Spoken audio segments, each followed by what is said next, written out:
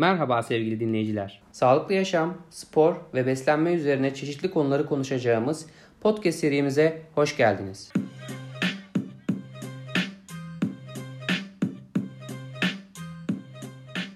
Merhaba hocam. Merhaba Tafa. Nasılsın? İyi misin? Teşekkür ederim. Sen nasılsın? Ben de iyiyim. Teşekkür ederim. Şimdi hocam biz ne yapacağız? Tafa biz ne yapacağız? Biz spor, beslenme, sağlıklı yaşam konularında kendi hayatımıza uyguladığımız, sonuç aldığımız faydalı şeyleri diğer insanlarla paylaşacağız. Süper hocam. Sağlıklı yaşam aslında şu süreçte en çok konuşulan konulardan biri. Peki hocam kendini tanıtabilir misin? Tabii. Öncelikle ismim Anıl. Sporla tanışmam ilkokulda başladı. İlkokulda atletizmle beraber girdim spor dünyasına. Ardından yapmadığım spor kalmadı diyebilirim. Dövüş sporları, basketbol, futbol, vücut geliştirme, kürek ve son yıllarda profesyonel olarak yaptığım crossfit. İnsanlar neden spor yapmalı? Şimdi burada benim daha güzel bir sorum var. Neden yapmamalı?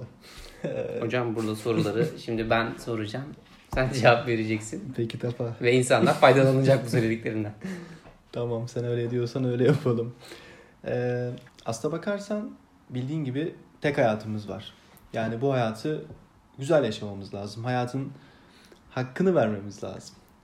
Hocam şimdi felsefeye girmeyelim. Onu yapan insanlar ayrı. Hocam sonuçta sporun da bir felsefesi var. Yani öncelikle bunu kavramamız gerekiyor. En temelde insan neden spor yapmalı? Sağlık için yapmalı. Çünkü özellikle büyük şehirlerde yaşayan insanların en temel sorunu nedir? Hareketsizlik. İnsanların büyük bir çoğunluğu işe oturarak kendi arabasında gidiyor ya da toplu taşımada gitse bile en fazla ayakta duruyor. Yani yine hareket etmiyor. Bunun dışında özellikle son dönemde evden çalışmaya başlayan kişiler zaten hiç hareket etmiyor. Yani o yüzden sağlığımız her gün daha kötüye gidiyor ve spor yapmazsak önümüzdeki 5 yıl içerisinde her şey çok daha kötü olacak bence.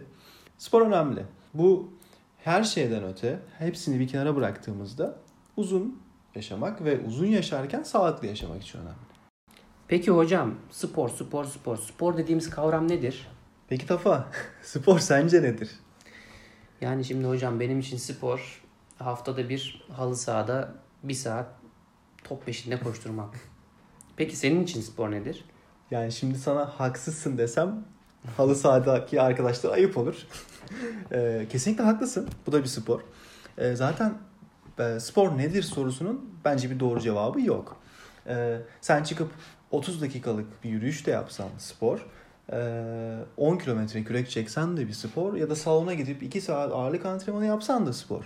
Çok geniş bir yelpazede konuşmamız gerekir bunu. Ama benim gözümde spor nedir sorusuna cevap vermem gerekirse belli bir düzende haftanın belli günlerinde herhangi bir fiziksel aktiviteyi hayatına entegre etmektir.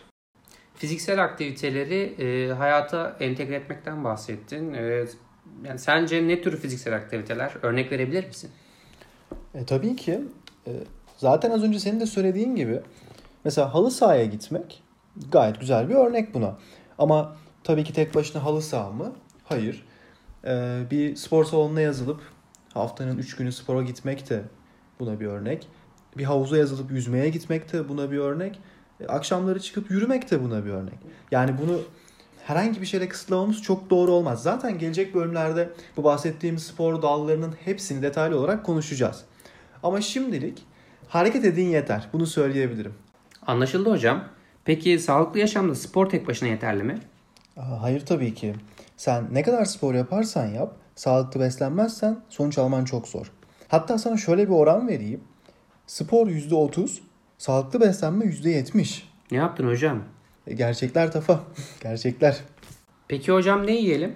Tafa, ben sana ne yememen gerektiğini anlatacağım. Bak, ne yememek gerektiği hepsinden daha önemli. Ama bunu gelecek bölümde anlatacağım. Gelecek bölüme kadar kendine iyi bak. Görüşmek üzere. Görüşmek üzere hocam.